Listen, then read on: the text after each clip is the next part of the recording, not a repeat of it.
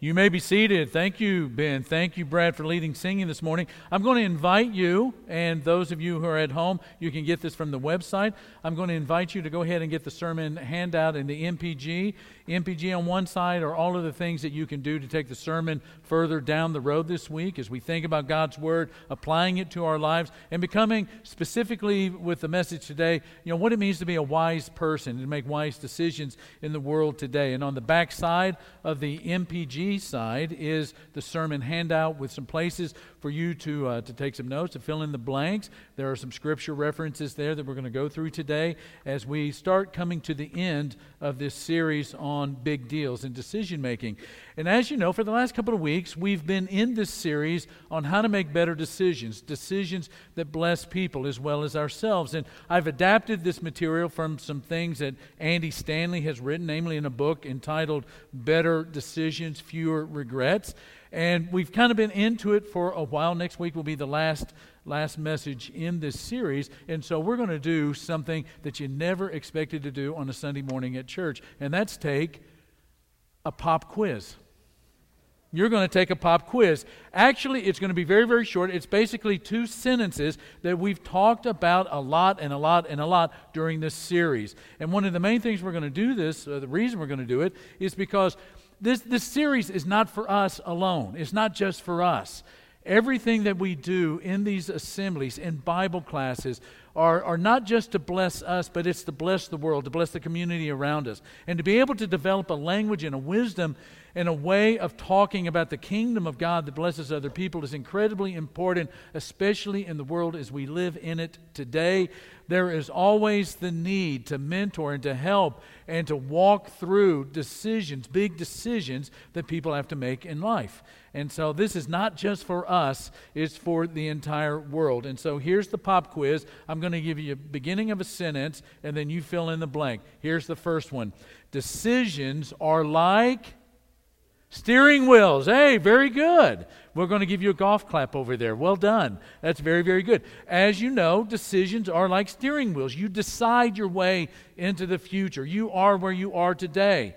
I am where I am today. Everybody is where they are today because of decisions that they have made. Number 2, personal decisions have, there you go. All right, public implications. Has big implications.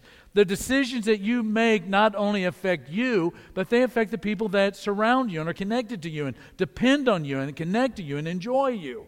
Your decision, the decisions that you make, the really big ones that you make on a regular basis, have the power, they have the possibility to bless people. There's a collateral good, collateral blessing that can take place because of your decisions, but the flip side, there's a reverse side to that coin. The decisions that are unwise also can have the possibility or the potential to have collateral bad or collateral damage. Now, to start this morning, I want to tell you something that happened, or talk about something that happened a lot of years ago when I was beginning ministry. Before I was a preacher, I was a church planting missionary with Ellen in Brazil. But before that, Ellen and I were working with youth. And there were 3 specific churches that we worked with before we actually left to go to Brazil for all of those years. There was one on the East Coast, there was one on the West Coast, and there was one right here in the middle of the country in Texas. And although those youth groups were incredibly different and incredibly diverse, there were some ways in which they were the same. And one of the things that was the same about all 3 of them was that in those youth groups there was always a question that would get asked all the time. And although these groups were different, the same questions were being asked. And one of the questions went like this: how far is too far when it comes to the opposite sex? How far is too far when it comes to the opposite sex? Now, these are great kids, and they're sincere kids, and they're authentic kids, and kids of faith, and they're wanting to know, and they come from great families. But behind that question is really at least 2 other questions. So the first kind of question behind that original question is this: how close can I get to wrong without doing wrong? And then behind that, especially for people of faith, is this question: how close can I get to sin without actually sinning? Now, we actually, as disciples of Jesus, we actually ask that question.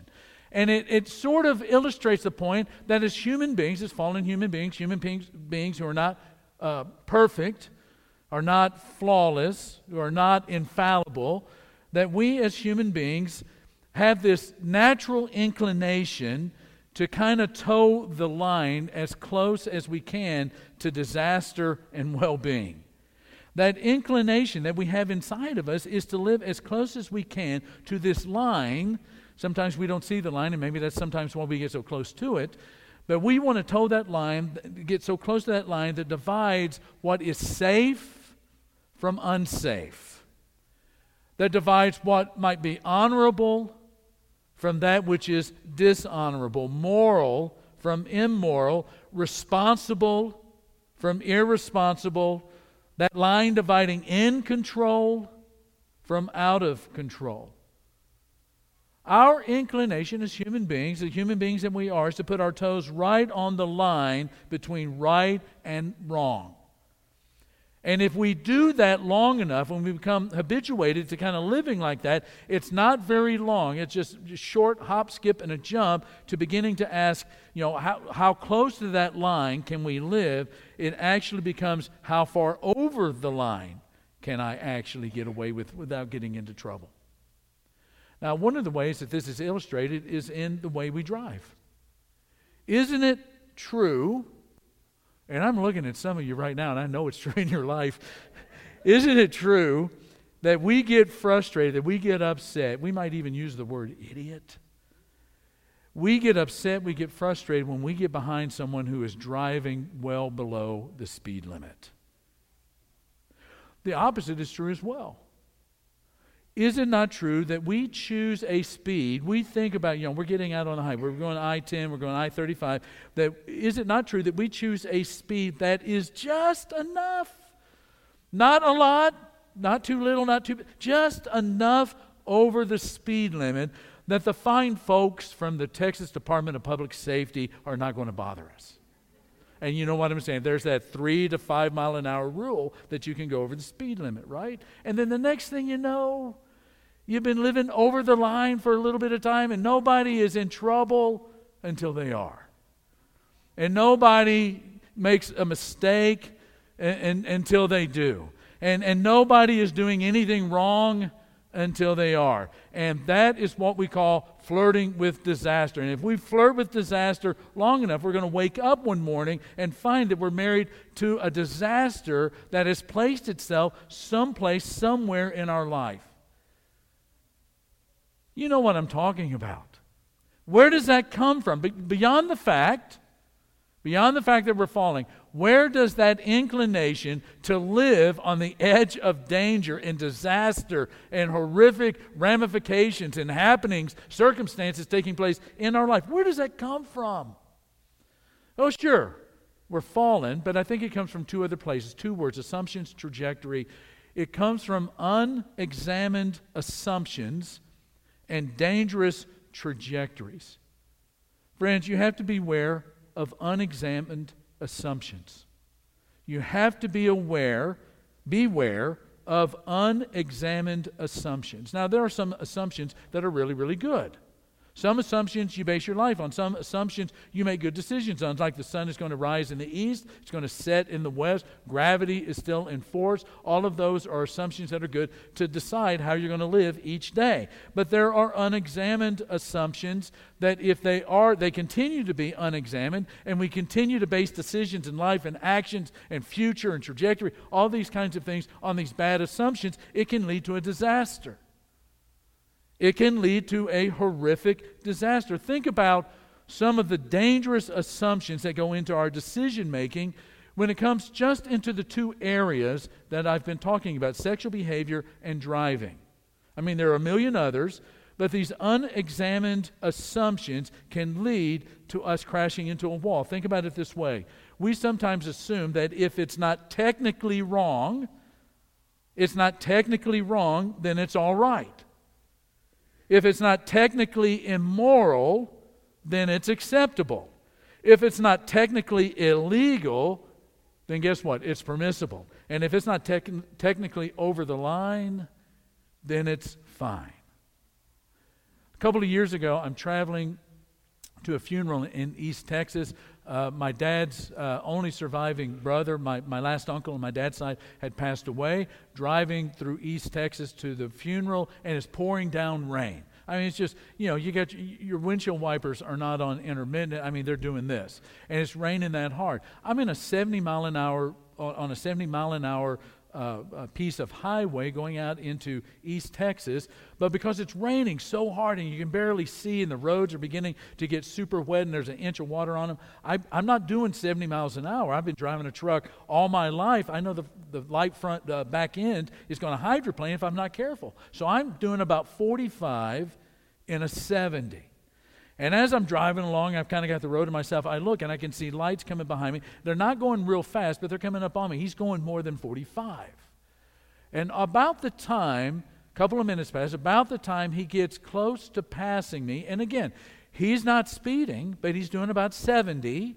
His truck goes sideways on the highway. He slides off and begins to roll down the median strip. He's not technically breaking the law. Did not break the law. I mean, he was driving under the speed limit, but you get the point, right?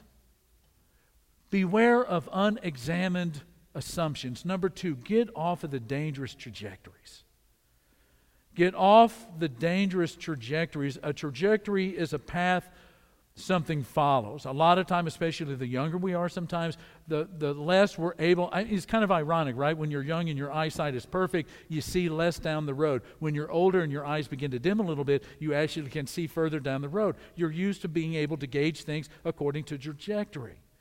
Trajectories can lead you to a good place. Trajectories can be dangerous and lead you to an awful place. And a trajectory, again, is just a path that something follows, and the danger is sometimes not quickly recognizable. I'll give you an illustration.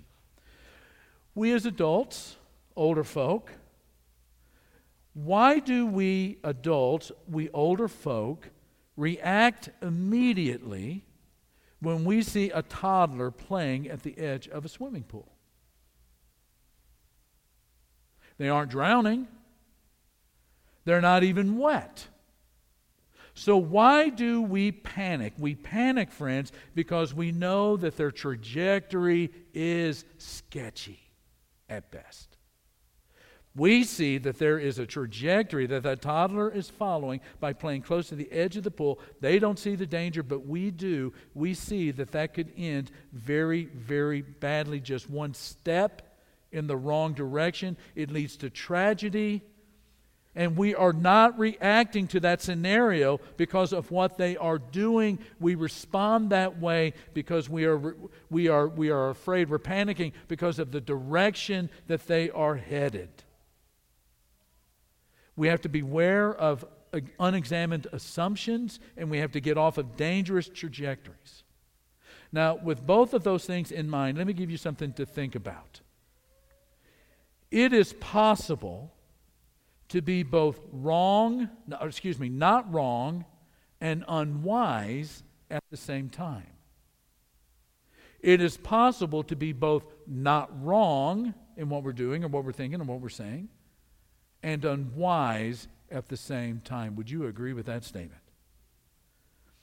Let me challenge us to begin thinking in this area of our life in terms of wisdom and how we make decisions. Let me challenge us to swap the question, is it wrong?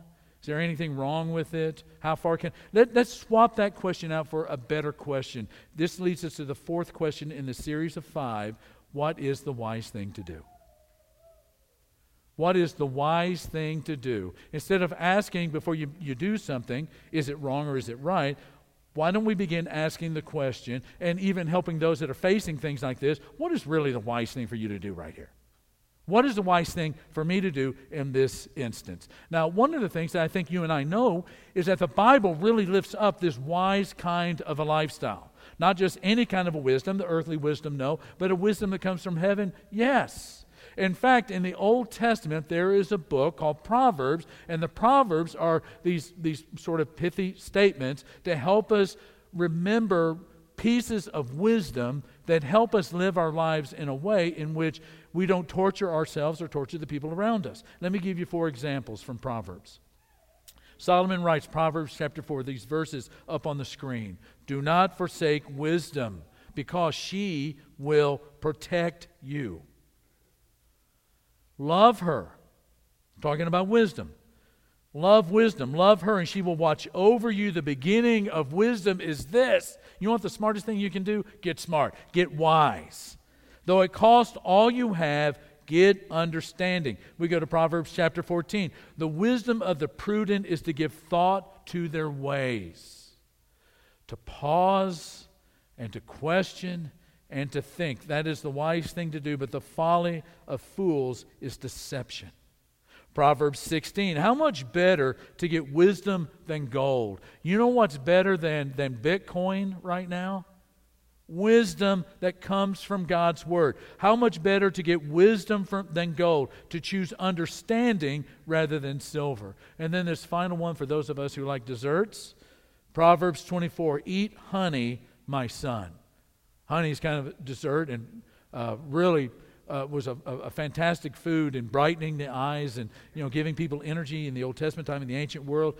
Solomon says, eat honey, my son, for it is good. Honey from the comb is sweet to your taste. Not a whole lot of sweets in the ancient world. Honey was rare, tasted great, brightened your eyes. Know also that wisdom is like honey to you. If you find it, there is a future hope for you, and your hope will not be cut off. Wisdom in the Bible, wisdom that comes from the throne room of God in the center of all things, the wisdom in the Bible has to do with becoming skillful at living life, being able to answer questions, be able to discern things, skillful at living life in whatever situation you might find yourself in.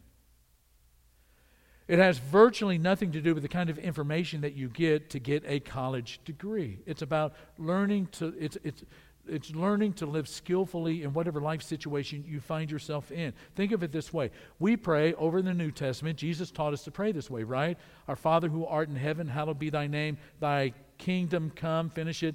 Thy will be done on earth as it is in heaven, right? That's what we pray. Think of wisdom this way.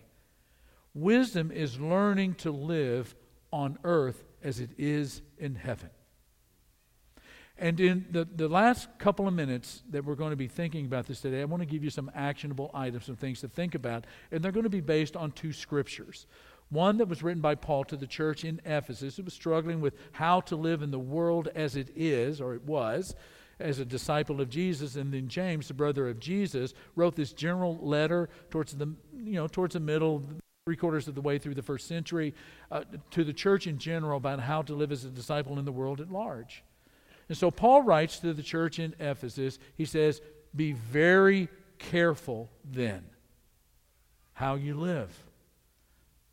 In other words, pay attention, open your eyes, be aware about how you live, not as unwise, but as wise, making the most of every opportunity, because the days are what? The days are what? The days are evil, right? The days are evil, because the days are evil. Therefore, do not be, say it, foolish. Don't be foolish, but understand what the Lord's will is. And then James, writing to the church, says, if any of you lacks wisdom, ask God. That means pray about it. Ask God in prayer, who gives generously to all without finding fault, and it will be given to you. 3 very quick things. Number 1, wake up. Wake up. When Paul says be careful with your life, he means don't be careless with your life. You've been given one life. Pay attention. There are a lot of things that are happening out there. You've been given one life.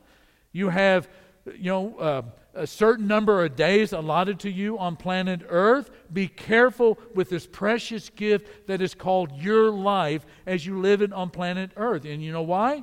This is what you got to wake up to.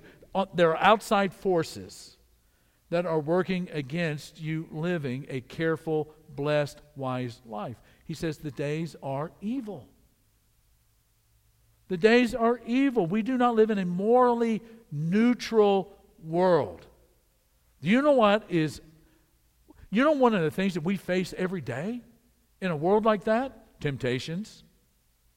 Every day. Be careful. We face false information out there about what is really wise and what is not wise. We have wrong assumptions about life. And not only that, there are misinformed and misled relationships that we have out there that sometimes have more sway with us, more influence in our life than they really ought to have. And there's a danger in that. These outside forces, outside people, the temptations, are going to work their way on the inside, and we need to wake up to the fact that we have to be careful. We have to be mindful of the kind of life that we have. Don't treat your life flippantly or lackadaisically. Number 2, face up to the fact that you're not perfect. Face up to the fact that you are given to making bad decisions impulsively, which means suddenly, without a whole lot of thought and a whole lot of prudence. When Paul writes, do not be foolish, he is reminding us that we are all fallen human beings and that there is an inclination to do things that are not wise. We need to face up to the fact that it is in us to live unwisely and not as wise people.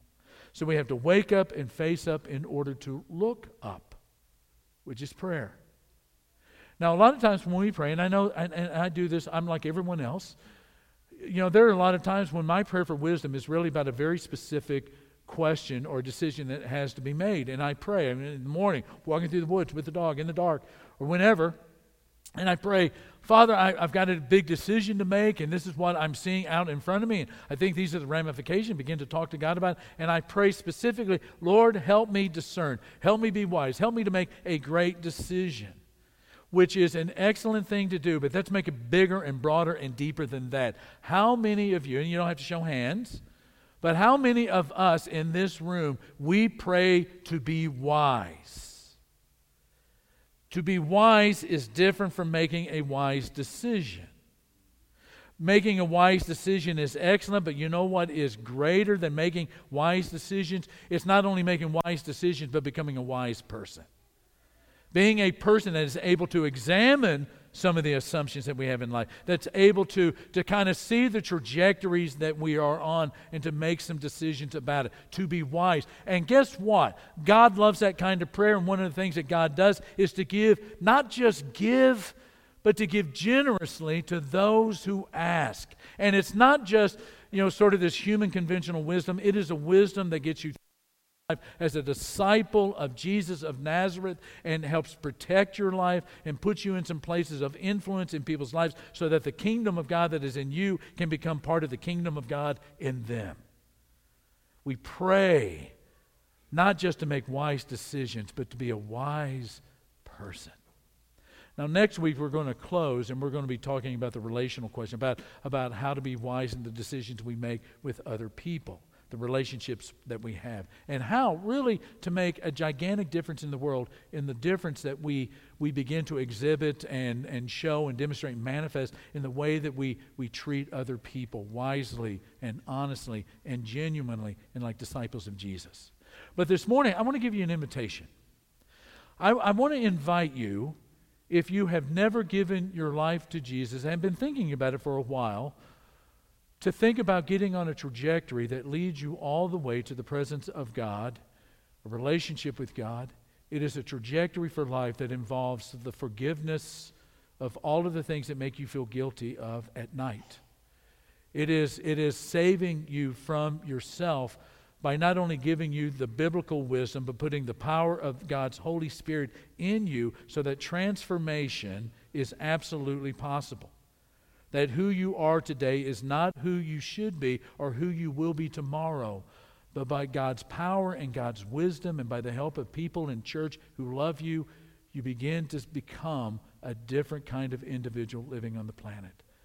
And it's a purpose, and it's a significance, and it's a direction, and it's a relationship, and it's a power, and it's a love, and it's a joy, and it's a perspective, and it's a new value system. It's just, I'm not going to be up here for an hour, in case you were wondering and worried. But the blessing of being God's son, being God's daughter is innumerable.